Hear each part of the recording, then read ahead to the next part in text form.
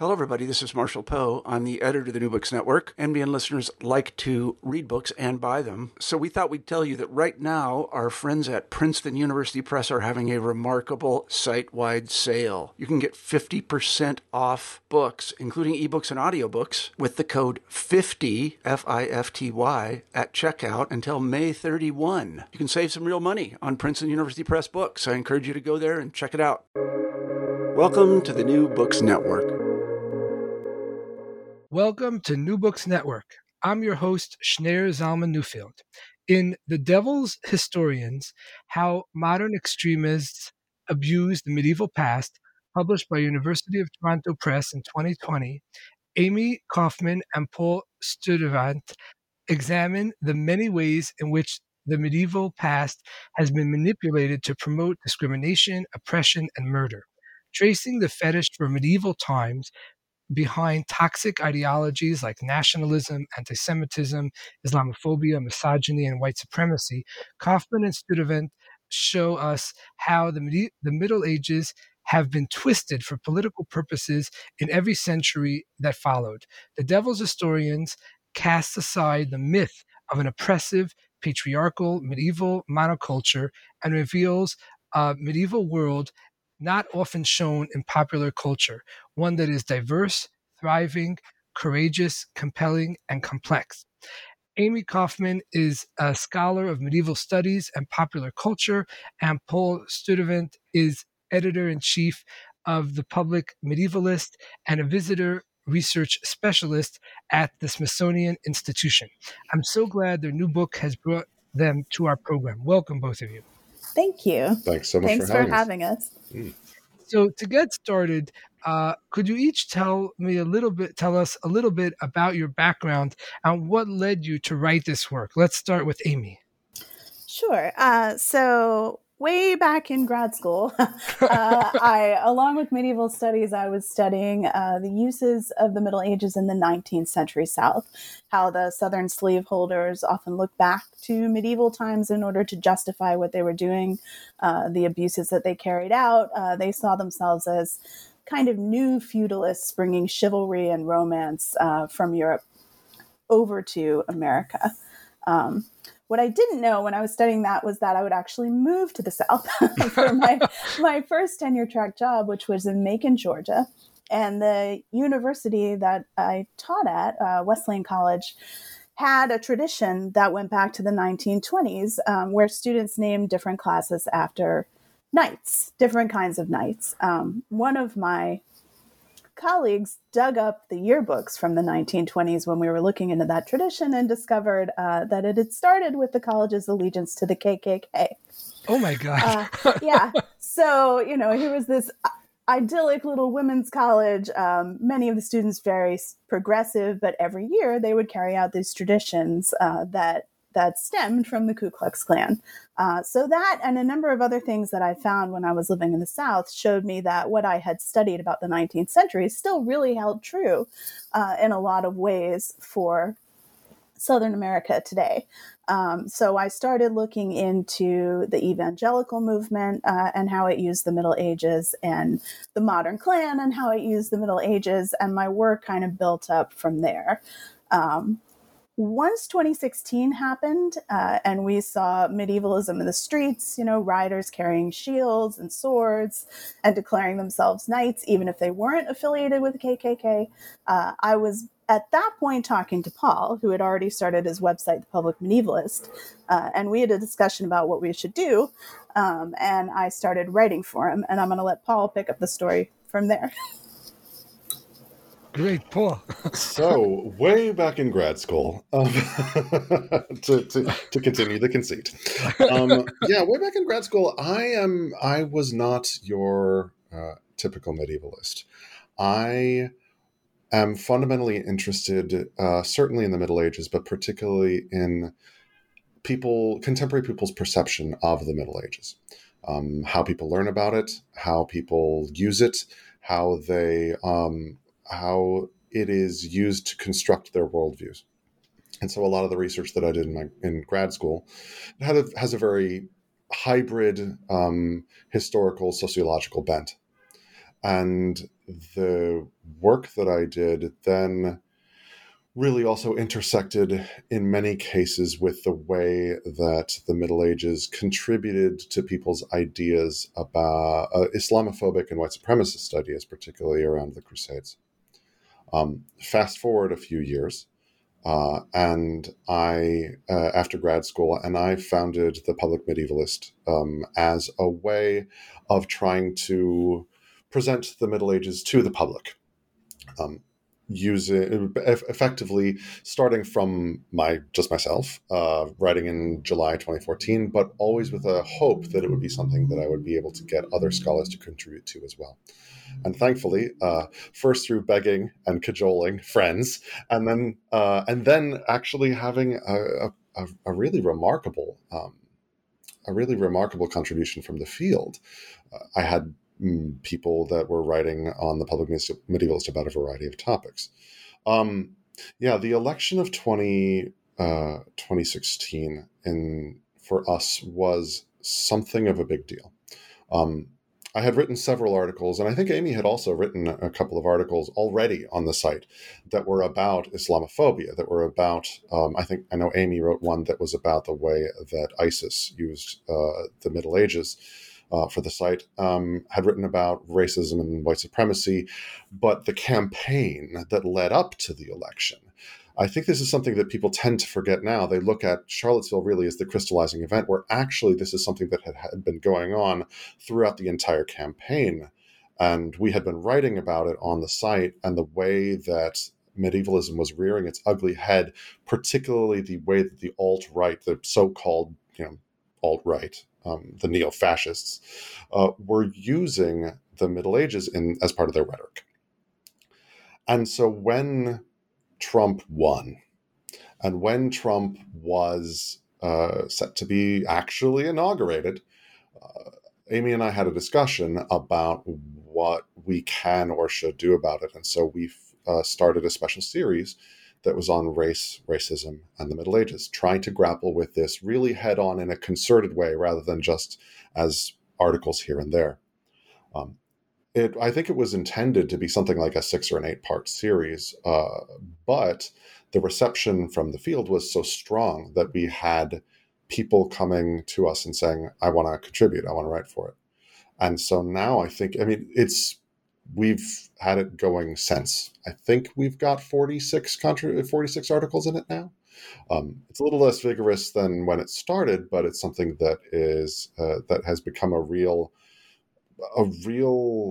important piece on the site, I think. We've also subsequently launched a series on gender sexism in the Middle Ages as well, to look at another facet of the way that the Middle Ages have been regarded and used in order to promote toxic ideologies today. But because of the success of the Race, Racism in the Middle Ages series, I was approached by University of Toronto Press, effectively saying, is there something that you want to publish that is in this vein? And to some degree, I didn't want to just publish the series or something like the series. One, because it wasn't really my property. This was owned by all of the contributors. But also because that was just part of this much bigger problem. And so I turned to Amy, who was the deputy editor at the time, and said, do you want to work on this together? And do you want to make this something that's a bigger scope than anything that we had done on the Public Medievalist? And the rest is in your hands. Terrific. So to step back a drop, for listeners who are not familiar with the medieval context, when you talk about medieval, what time period are you looking at, and what geographical area are you including? Amy, do you want to? You've unknowingly asked a very controversial question. There's going to be a few of those. This is a shocker. I know. Generally, it's roughly 600 to 1500 is considered the Middle Ages. So there's plenty of argument to go earlier, some argument to go later. People think that the Renaissance came to places like Spain and Italy well before it came to England, but we're roughly talking about that time period. Now, whether or not the Middle Ages is confined to Europe is, in fact, a very hot topic in medieval circles right now. There's a case to be made for global medievalism, right? For including much more beyond Europe, which is where people generally think of medieval things being. But there are different kinds of periodization in other fields, right? If you're studying Japan and you just say medieval Japan, you're not really respecting the different delineations of time periods that Japanese scholars make. So there's a big conversation about how to extend medieval studies and make it more global and more inclusive without treading on everybody else's areas of study, sort of like colonizing the field in a different way. Right. And Paul, in the book, you talk about the difference between history and the past. What exactly is that distinction? Right. The difference between history and the past is that the past is a scientific reality. It is what has preceded us in time. It is everything that has happened, just in the biggest and the most rigid kind of way possible. History, on the other hand, is basically what we make of that. History is the way that we take that swirling mass of human chaos and render it into something that we as humans fundamentally understand, which is stories, effectively. It takes all of those different threads and strands of evidence that we have, and it allows us to knit them together into something that makes sense, that allows us to see ourselves in the people back then, and allows us to understand the strangeness of people who lived in a different place or time period. So there's a very big distinction in my mind between the past and history, whereas the past is just it's a fact of reality, whereas history is always under contestation, it's always being written, it's always being argued about, it's always being revised. It's not a static thing, it's something that is being produced, being used, and being misused, as we're going to talk about, throughout all of human history. Right. And Amy, why is it so important to get medieval history in particular right, to really understand medieval history as in as nuanced a fashion as possible? I wouldn't say that it's more important than understanding other areas of history. I mean, if you look at the very fierce and violent discussions about early American history right now, it's equally important to get that right. Part of the reason we were drawn to talking about the Middle Ages is very practical. That was our specialty. That's what we studied. But another reason is that it's a very misunderstood period. It's a period that many people speak about with authority when they're really drawing on things like popular culture or fantasy or portrayals of the Middle Ages that come from people who didn't like it, didn't know it, and didn't respect it. For instance, a lot of people writing in the Renaissance looked back at the Middle Ages and said that that's a period that we would have preferred to skip. That was our dark age. That's a place where intellect didn't flourish. And we really would prefer to think of ourselves as descendants of the Romans and the Greeks. So part of the reason we use the Middle Ages, it's almost contradictory. Some people dismiss the period as Umberto Eco called it humanity's childhood, right? Looking at ourselves in a formative stage, something darker, less intelligent, less evolved. But other people glamorize it, right? They glorify it. You see that in fantasy TV. You see it when the far right uses medieval memes to talk about gender roles, for instance, knighthood and ladies, chivalry, things like that. You see it when people use the Middle Ages to talk about racial division. to say that everyone used to live in his or her place, right? And there was no sort of communication between people of different ethnicities. These are all myths about the Middle Ages. They're all false, but they're myths that people believe in and that are perpetuated by our popular culture. They're very hard to break through. Right. And you talk a lot about the misuse of history, specifically medieval history. Paul, I'm wondering, how can you spot if history is being wielded as a weapon?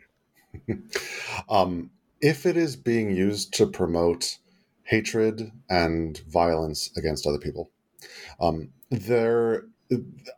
often asked the question of what is the difference between a use of history and a misuse of history. And for me, the misuse of history is fundamentally in the eye of the beholder. It is in the eye of the person who is looking at that and seeing whether or not it is being used to good or ill purpose.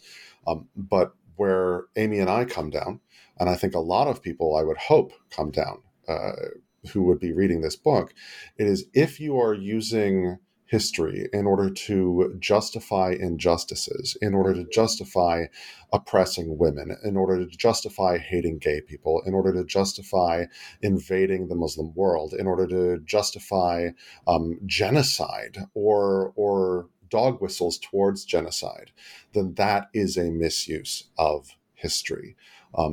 History is used every day. History can be used in very positive ways, but there are very, very awful ways that it can be used as well. Right. And Amy, you already touched on this, but just to kind of lay it out a drop more, when did the idea of the Middle Ages as the Dark Ages begin and why?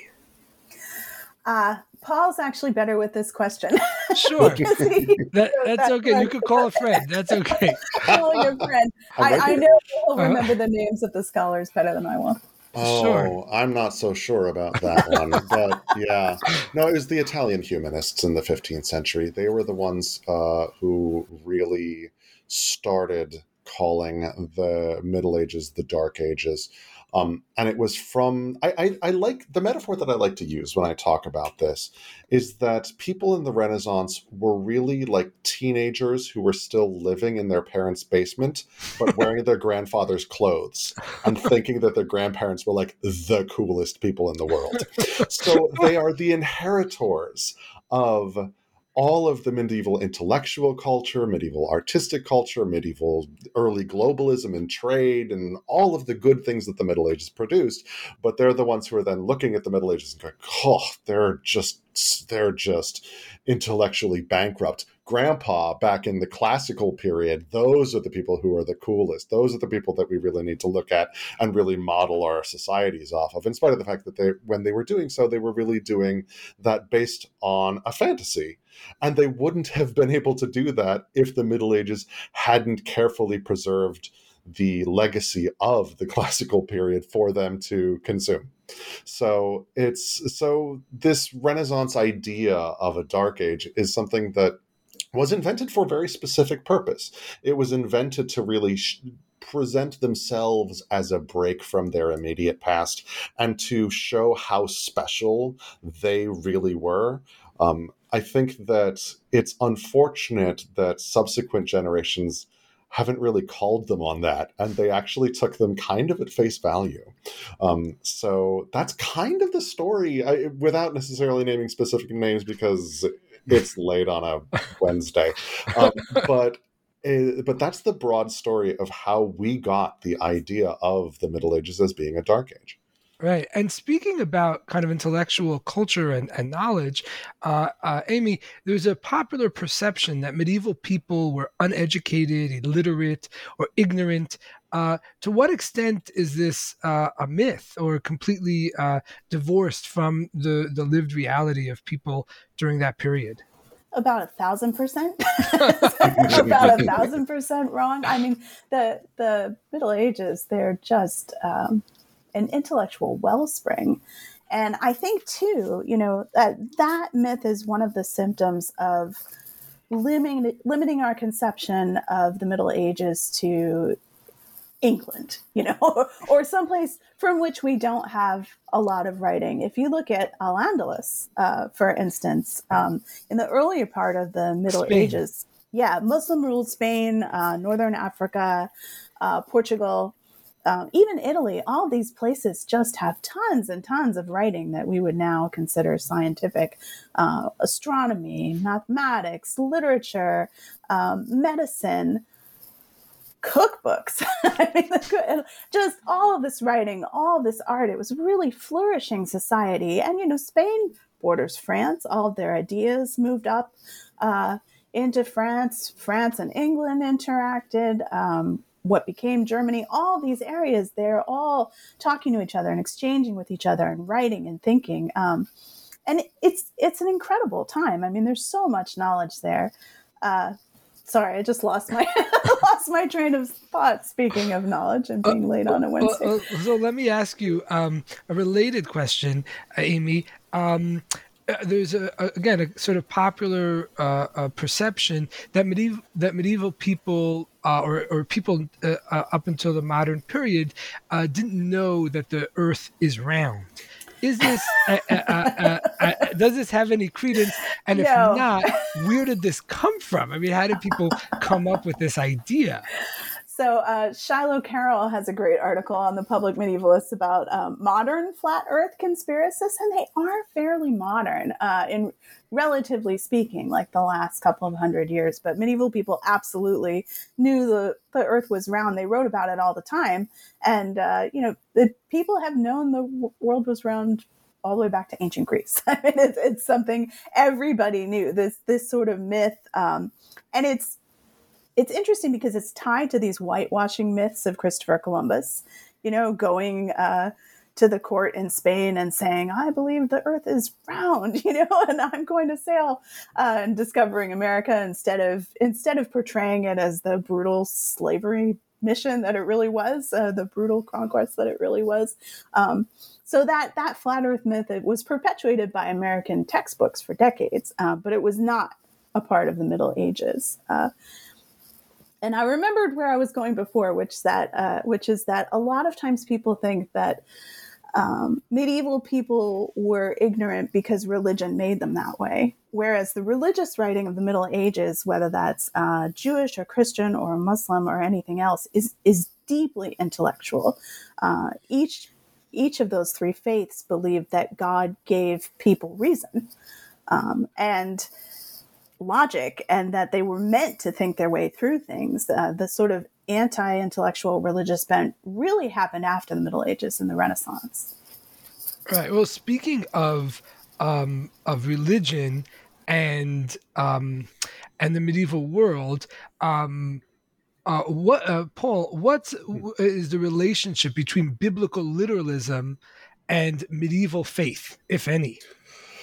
Oh, very little, to be honest. This is very much picking up where Amy left off, where there were many competing schools of thought about the Bible and the way that it should be read and understood and interpreted, that are not at all compatible with, frankly, I'll just say it, that are not at all really compatible with what a lot of the modern contemporary evangelical movement would recognize.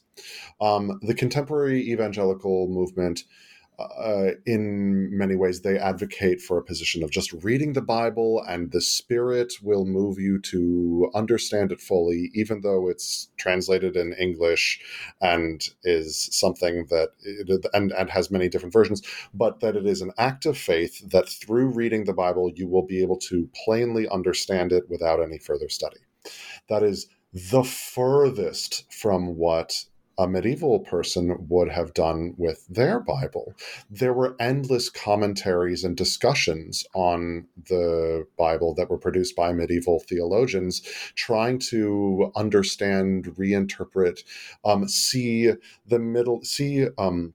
see the Bible through a variety of layers, looking at it metaphorically or looking at it allegorically, looking at it perhaps literally, but that with an understanding that there are a variety of different truths that could be had and that they are only accessed through intense study and actually through going back to the source, retranslating, reinterpreting those translations, rather than this idea that you can read your own vernacular and get the perfect meaning as just poured into your skull from God.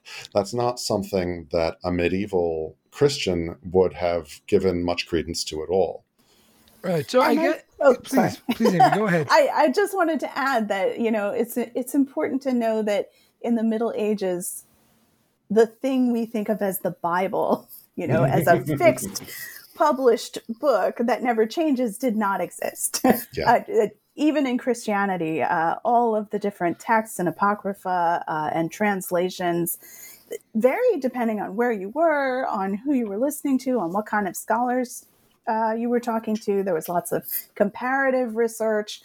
So it doesn't become fixed in its form until after the Middle Ages. So there are texts and there are discussions. This is true of Christianity. It's also true to a certain extent of Judaism and Islam. What was and was not the canon was constantly discussed and constantly argued and in flux. Right. I wonder, Paul, if there's something that we could learn from the way that this myth about the kind of simplicity or biblical literalism of the Middle Ages, how this myth developed. In other words, was there any kernel of truth that was used to develop this myth of the role of religion in the Middle Ages, or was this sort of invented out of whole cloth from people, hundreds and hundreds of years later for their own partisan, reasons? Frankly, I think maybe not necessarily whole cloth, but about as close to it as you can get. I think that, and this is something that we talk about in the book, but this is actually one of the bigger points that is important to understand about the way that the Middle Ages has been used, and is used. And that is that people will use the Middle Ages. One of the ways that people commonly use the Middle Ages is a kind of authority, is to cloak themselves in history, in historical authority, and to claim what I am doing is something that has been done for 1,000 years and goes all the way back to the Middle Ages. And a lot of times that's not true. But particularly religious extremists of all faiths and types, often will look back to the Middle Ages and say, this is where we get our traditions from, as a way of trying to say, we have been doing this in perpetuity, and therefore we are a more authentic version of Christianity. We're a more authentic version of Islam or Judaism. And none of that authenticity really is true. Almost all of it actually comes from the 19th century. If you look at Shiloh Carroll's article on the public medievalists that Amy was talking about the flat earthers, she talks about the way that 19th century evangelicals invented this idea of the flat earth as a way of, and tied it to the Middle Ages specifically to give themselves that kind of historical cover, when in reality they weren't medievalists. They didn't really know. They were just using the Middle Ages as a way of saying, this is the precedent that will get me what I want. If I could just add that scholars are not blameless in this conception of the Middle Ages as a super religious time where everybody was dutiful and obedient. Part of that 19th century movement that Paul was talking about was that education should be edifying. And the church often had, the Catholic Church specifically, I'm talking about, had a lot of influence on what texts were chosen and what texts were taught from the Middle Ages. So very often, if you're a student in the 1950s, you might get religious and devotional literature in your classroom. But as a professor of mine who got his degree at Boston College told me, the Canterbury Tales used to be locked up in a glass case because it was critical of the church, because it was full of sex. So many of the texts that medieval scholars know now weren't studied until 30 years ago. And that includes texts written by women who weren't Julian of Norwich.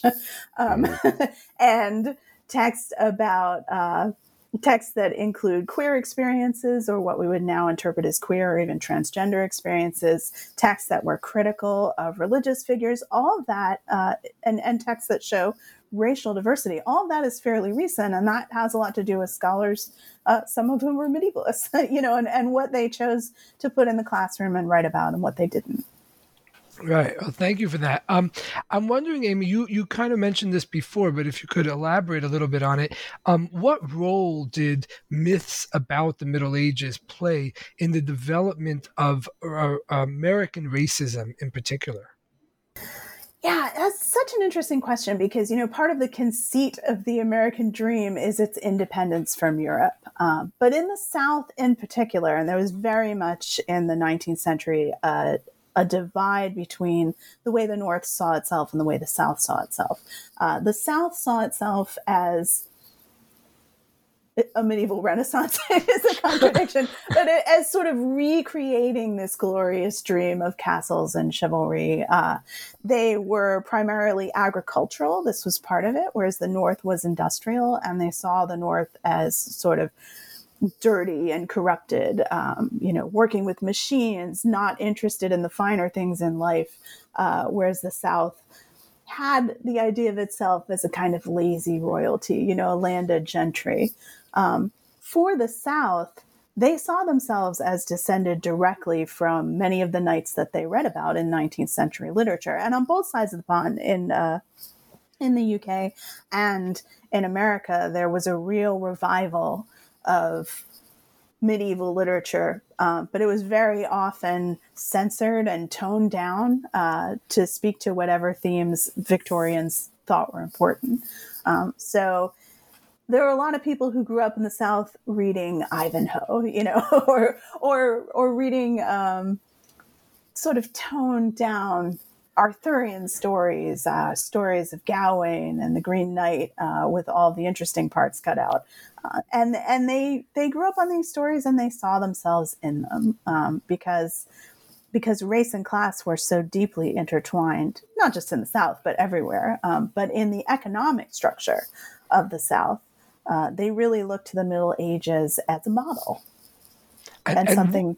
Oh, sorry. Something they should recreate. And if you read abolitionist literature written by Northerners, they use the Middle Ages in the opposite way. They call the South medieval, and they call it sinful and corrupt and associate it with the Dark Ages and medieval things. So it really depends to a certain extent which part of America you're talking about. Right. But for, just to stick with the South for a minute, for people in the South, when they're connecting in their mind with what they perceive or what they imagine, what they fantasize the Middle Ages were about, what part of that do they take or do they construct to kind of justify their own racist views and racial oppression in the South? Whiteness. And which is imagined, right? It's imaginary that the Middle Ages is all white, but that was a version of the Middle Ages that they were fed on. This kind of pure white place where white men were heroes and had a lot of power and went on crusade and conquered the world and were brave and bold and noble. They really connected their race and their notion of race to this European past that they imagined.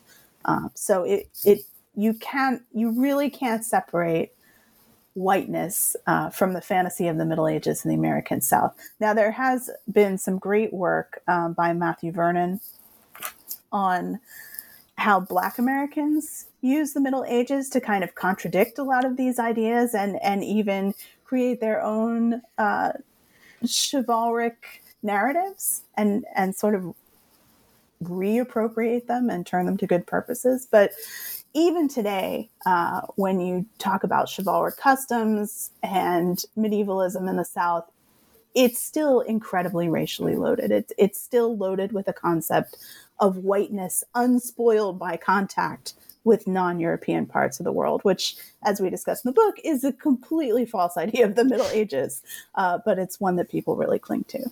Right. And Paul, how does the memory, in quotes, of medieval life get used today by nationalist movements? Oh, that's a question. Okay. So I want to explain for the listeners a little bit about what you mean by memory. Memory, when an academic uses it, particularly an academic historian or someone who is interested in public history, we're talking not just about what you and I remember, but we're talking about cultural memory. We're talking about collective memory. We're talking about the way that we understand and reinterpret history in any given moment. So that's what you mean by memory. When it comes to nationalist movements, starting in the 19th century all the way till today, that typically, especially European nationalist movements, have looked to the Middle Ages as a kind of origin point. So it's not just religions that are using the Middle Ages as their sort of time immemorial that gives them the justification to exist. This is also nationalist movements that are saying, we are a group that traces our lineage back to this medieval group, and therefore that means that we are connected to this land, which means that we should have a nation that is inclusive of these people, exclusive of these people, inclusive of this land, exclusive of that land. These nationalists used it in England in order to justify English superiority, both over the constituent parts of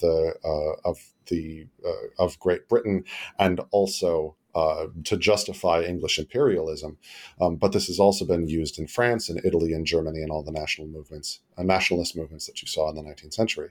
And we can't talk about nationalism and medievalism without talking about the Nazis, because the Nazis were the inheritors of German nationalist movements from the 19th century, but they turbocharged it. And if the nationalists of the 19th century weaponized it, they turned it towards genocide.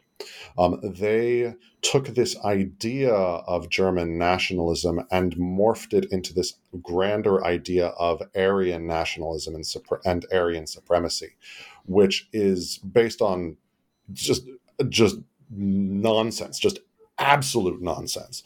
But it is something that they believed deeply and used as a way of trying to reconstruct themselves as the inheritors of this superior racialized group that included both the Greater Germany, which effectively was just anywhere that they decided it was, and also Scandinavia, and then also allowed them to send out archaeological missions effectively to various places to find artifacts that would prove a Germanic link to those places as well, that would then justify their conquest of those places. And so it's really difficult to talk about nationalism with nationalist movements without looking at the model that the Nazis created for it. And also, when you're talking about contemporary nationalists, you do have to look at contemporary neo-Nazis. Because though I'm sure contemporary nationalists would scream bloody murder at me for saying so, there isn't necessarily a lot of room between the two. There's a lot of cross-pollination, particularly when you get to the more and more extreme right-wing fringes of it. And so you see, again, looking at Charlottesville, you see these white supremacist groups, these nationalist groups, using medieval symbols in order to try to lay claim to some mythologized grandness that they, even if it did exist, they certainly don't deserve. Right. All right. And Amy, what is the chivalric code, and why do some scholars refer to it as a racket? So the so-called chivalric code, it stems from Arthurian legend, and in the medieval texts, it's a series of rules about what knights can and cannot do to women, and whether or not they should obey them. Scholars like Dorsey Armstrong have called it a protection racket. because the idea is that if women are noble enough and obedient enough, then knights will protect them. Men will protect them from other men. The chivalric code is a code that says that knights should be obedient to women and should protect them from violence and sexual assault and things like that. But it really has only ever applied to women of means, important daughters, important wives, and women who don't misbehave. So it's structured in such a way that there's a class of women who are protected and there's a class of women who are victims. And it's very easy to slip between the two. That was true in the Middle Ages. In Thomas Mallory's Le Morte d'Arthur, for instance, you have women who are bowed to and who give orders to knights and who are rescued. And you also have women who are accidentally murdered and women who are raped and women who are intentionally murdered, depending on whether or not they've transgressed the social rules. And you still see that today, that there are women who are supposed to be put up on a pedestal, but that requires another class of women who are abused. So it's called a racket because, mafia style, it says, you do what we say and we'll protect you from ourselves. Right. And Paul, what were the actual gender dynamics to the extent that we can make any kind of generalizations in the medieval world? So I'm going to talk a little bit about this, but Amy is far more expert on this than I am. So I'm going to pass it to her fairly quickly. That a lot of the ideas about gender dynamics that we have today, particularly around things like chivalry, actually come to us, frankly, from the 19th century. The 19th century Victorians, they looked to the Middle Ages. They looked to the Middle Ages. They looked to the Middle Ages in similar ways to the nationalists and the religious folks. They looked to the Middle Ages to justify their own social mores around gender. And so they constructed this idea of chivalry as being something that was about politeness and gentility, that was specifically about class, and that, if you ask somebody today, what is chivalric behavior? They'll talk about opening doors for women, and they'll talk about defending someone's honor, but that sort of stuff is not, it's not really reflective of medieval texts so much as it is Victorian reinterpretations of those medieval texts. In the Middle Ages, as Amy was talking about, the chivalry was very different. Chivalry, if you read the chivalric manuals, for example, several knights produced manuals that were effectively trying to teach other knights, or especially young knights, how to be a good knight. And almost all of it is devoted to how to be a warrior, how to be a warrior that dominates on the battlefield. And everything else is very much secondary. And all of that secondary stuff is also about seeming proper, about seeming wealthy, about seeming powerful, about seeming to be following social rules. Whereas, for example, when you think of chivalry today, you think of this sort of chaste longing for a woman from afar in an entirely proper sort of way. Whereas during the Middle Ages, a lot of this courtly love literature really is about pretty overt sexual pursuits, usually of someone that you are not married to, someone other than your wife. And so it was about illicit affairs, how to have them and how to keep them secret, and how important it was to keep them secret. And so that shows you a very different idea of the medieval mindset vis-a-vis gender. And I'm going to pass to Amy because I'm sure she's got a lot more to add. Sure. So the stereotype of medieval gender is that women were passive, they stayed home, they took care of the kids, and they were always in danger, and that men were, honorable and manly and strong, but brutal. But what we know about the Middle Ages is completely different. First of all, almost all women worked of any class, and they worked in professions that I think modern people don't expect. They brewed beer, they were writers, they were healers, they were poets, they were theologians and philosophers. Women were also very aware of sexism, very aware of their situation. And when they wrote, they often wrote about it. So Christine de Pizan has a whole book called The Book of the City of Ladies, where she takes on sexist poetry like the Roman de la Rose and takes it apart point by point to show, how it's slandering women. There's a nun called Hrosvita who wrote parodies of plays from the Roman world and turned the sexist, what we would today call memes, the sexist themes against the men in her plays, so that at the end they're getting beaten by frying pans by angry women. So not only were women active, they were aware of their oppression. And that oppression really varied depending on where you were and when you were. There were many different periods where women had a lot more power, and then there were periods and places where it was taken away. Women's progress has not been linear in any way. There's often advancement and movement backwards. I think it's the same with any social progress. And then lastly, the gender roles that we impose on the Middle Ages are not authentic to the Middle Ages at all. We tend to think of gender as this kind of natural state that can't be altered. Men were men and women were women, and they were definitely more like men and women in the Middle Ages. But what men and women thought of themselves in the Middle Ages, and what people who didn't think of themselves as men or women thought in the Middle Ages, is completely different from what we would expect. Men in medieval literature are often crying and fainting and overcome with emotion.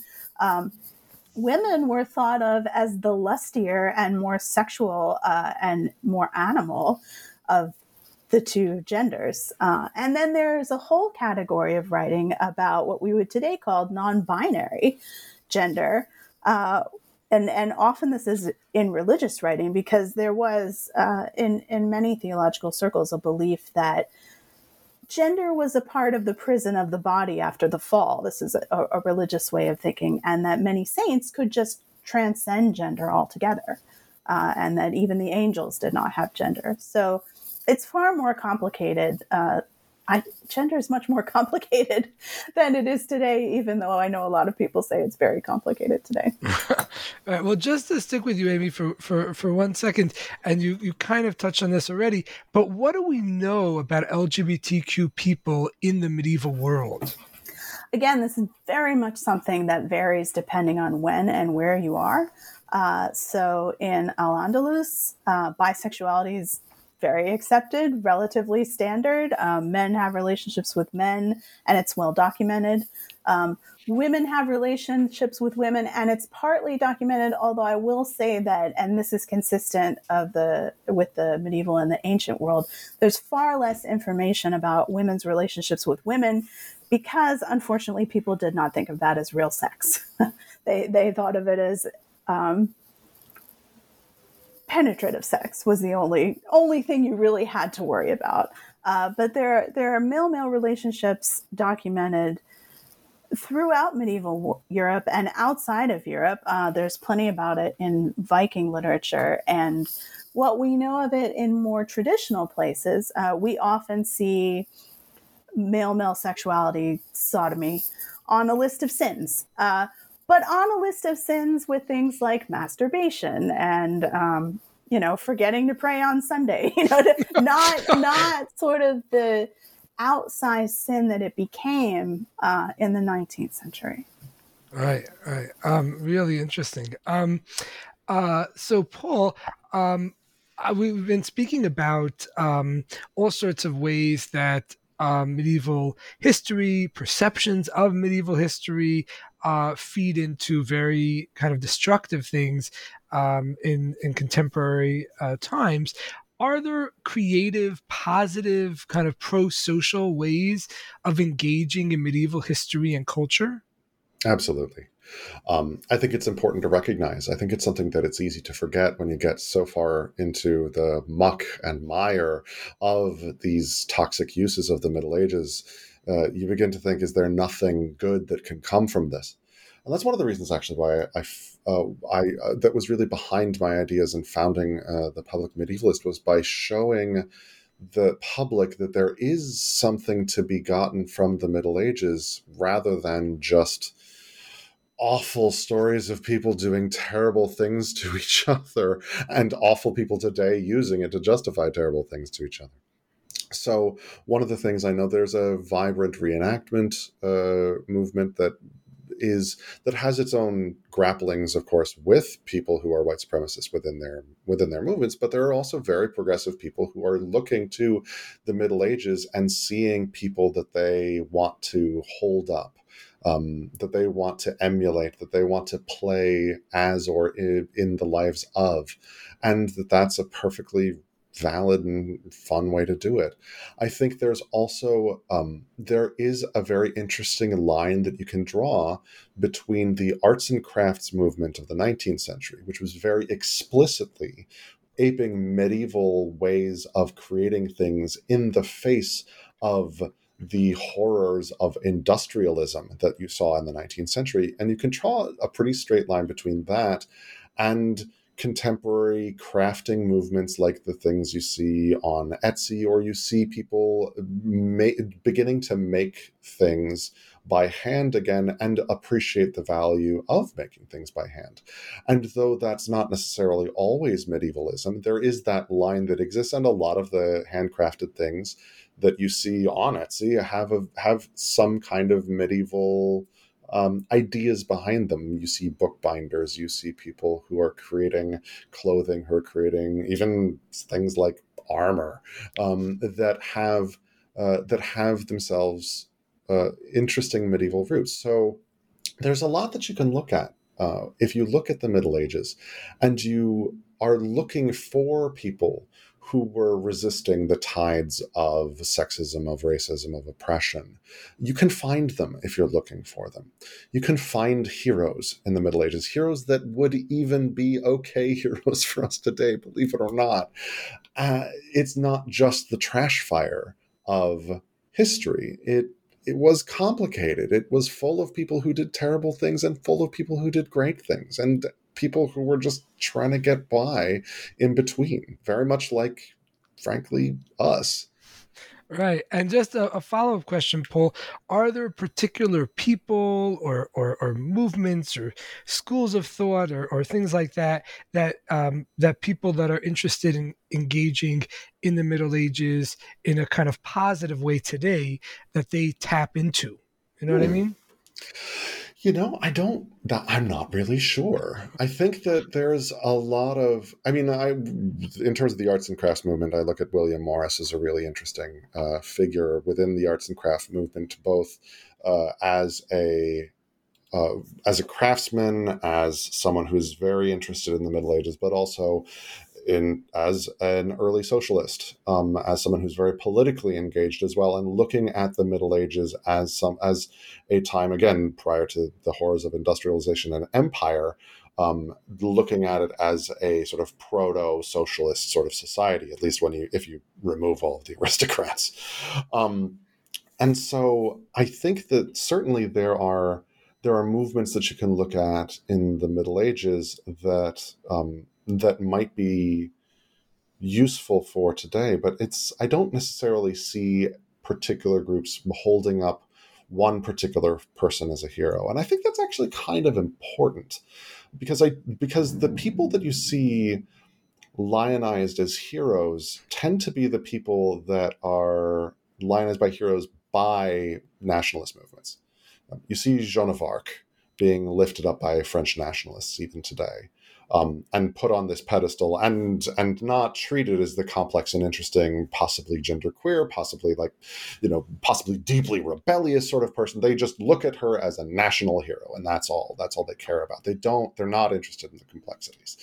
You can see that similarly with nationalists in the United States. They look at George Washington, and they don't want to see a complicated, deeply flawed figure. They want to see it as a hero that they can put on a pedestal. And so I would say when you're approaching the Middle Ages, don't necessarily go to it looking for these unvarnished heroes. Go looking for neighbors.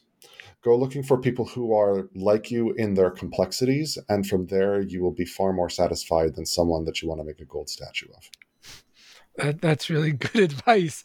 I'm wondering, Amy, are there contemporary forward-looking literatures or games related to medieval culture?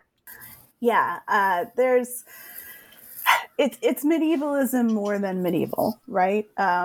So there's just been an explosion of amazing, really diverse, really thoughtful fantasy that some of it is a different version of the Middle Ages from different times and places. S.A. Chakraborty, Tasha Suri, those are two of my favorite writers, and they are writing. Chakraborty is writing a sort of Muslim medievalism. Tasha Suri is writing a Hindu-inspired medievalism. Saladin Ahmed wrote a sort of version of the 1001 Nights, and all these writers are making what we would consider a more progressive Middle Ages, not an inauthentic Middle Ages, but one that has as many voices in it as possible, right? And as much of a new perspective as possible. It's not that kind of stifling European fantasy where everybody meets up at the inn and everybody's white and drinking ale, right? It's a much more authentic view of the Middle Ages. And I think some games are trying, certainly not all. Some games are more aggressive, but big franchises like Elder Scrolls, which in the beginning certainly suffered from the sort of Dungeons and Dragons hangover of racialization and sexism, has really tried to make more progressive games each time it goes, so that the Elder Scrolls Online, which is kind of its most recent iteration, has diversity and gay couples and transgender characters, and they're really trying to make the world reflect the human world, that was always there, but that we weren't taught about. I think the Dragon Age franchise has tried to do the same thing. And none of these are perfect, right? But they're all making an effort to make a more realistic world.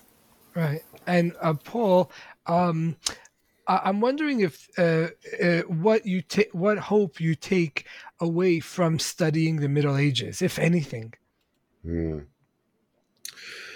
Plus ça change, I think the hope that I take away from the Middle Ages is in seeing the thing that I really like about the Middle Ages is that you can see people who are so unlike you and at the same time be shocked by a sentence that you read there that could have been written yesterday. That the people, though we now have iPhones and high-speed trains if you don't live in the United States, and all of the wonderful trappings of post-modernity, that in some ways people are people, and that is. I'll wait till the person with the loud engine goes by, and that gives me a certain.